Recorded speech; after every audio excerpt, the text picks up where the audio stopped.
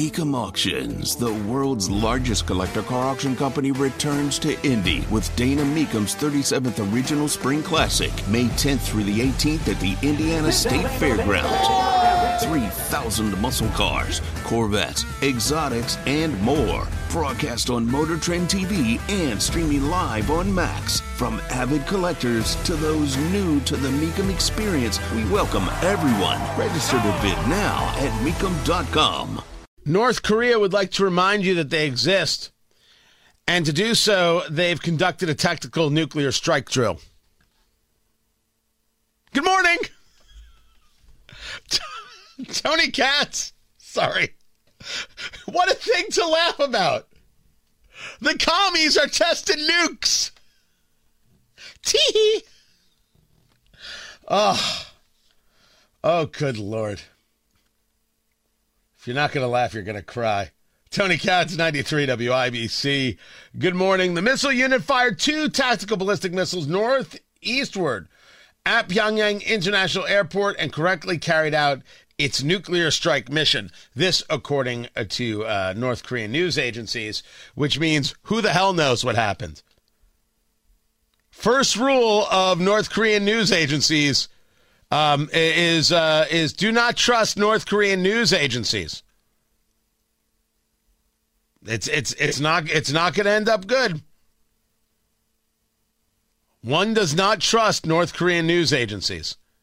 That's just a little bit of practical advice from me to you. What can I say? I'm a giver. I want people to know that there are some things that should not be trusted. Right? My father is a fan of don't ever eat anything blue. Right? Can't be trusted. All right. I guess it's solid advice. I don't know. The other one is don't ever trust a North Korean news agency. I can say that from experience. Is the best way. Is the best way I could put it. Why do they do this? Why is North Korea saber rattling? Because that's what North Korea does. Of course they saber rattle. You got to be reminded, hey, we're here. Hey, we could be a problem. Hey, don't forget to try and appease us. Hey, give us money. It's like the climate change people.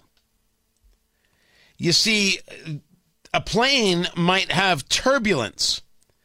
And the reason for the turbulence, of course, is climate change.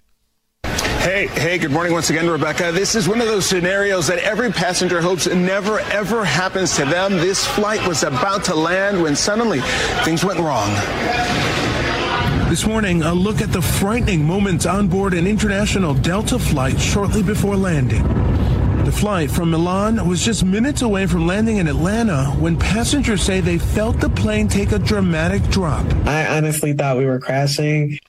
According to the sources, it was pretty dang rough. It's not the first time that it's happened. The winds change, other things change. But to decide that this is a function of climate change, to make that statement, that's nutty. The idea that, well, look, things happen, and now let's just go about deciding that it's because of this, because it fits our cause. That's why they stopped calling it global warming, of course. They stopped calling it global warming because global warming wasn't enough wiggle room. You needed the wiggle room. You needed a way to be able to say, well, it could be the heat, it could be the cold, it could be the this, it could be the that, it could be the whatever, it could be your mother. It doesn't matter. And so this is the way they did it. This is who they are. Never, ever, ever stop. These things do happen, and these things are rough. I mean, people really did get hurt. Claiming that it's climate change is nonsense. But if claiming things are climate change will make airline flight better, I'm all for it.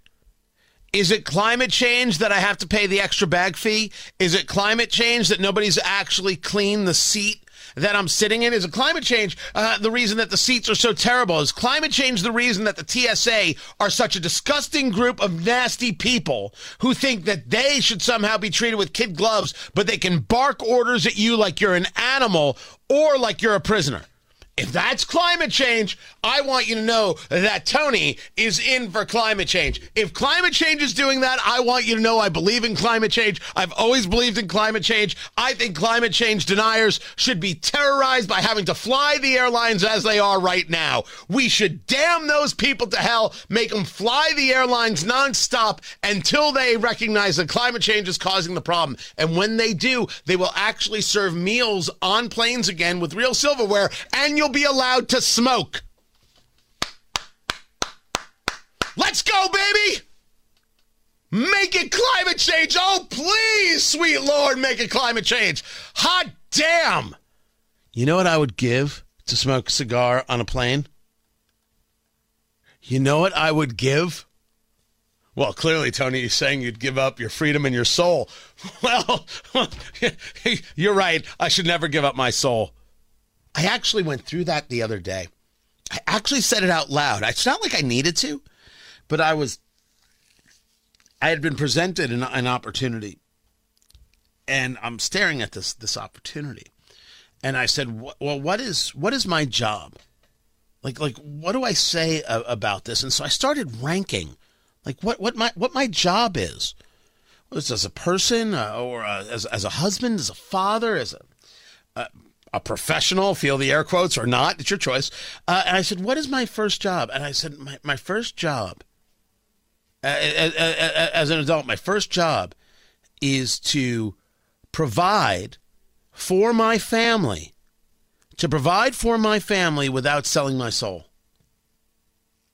That's my job. That was like it was weird. I've never actually gone through that before.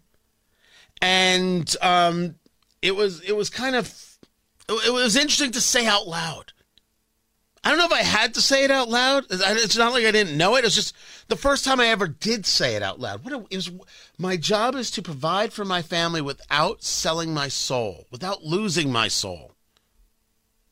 Meaning there are reasons, hey, no, family, we're going to do with less, or hey, I'm not going to take that deal, or that's job number one. I don't know if I would have said that if the world isn't the way it is, or people aren't as mad as they are. And when I say mad, I mean nuts crazy. But also mad as in angry. I'm not so sure. But I did say that. I don't know if I'm the only one ever. Maybe not.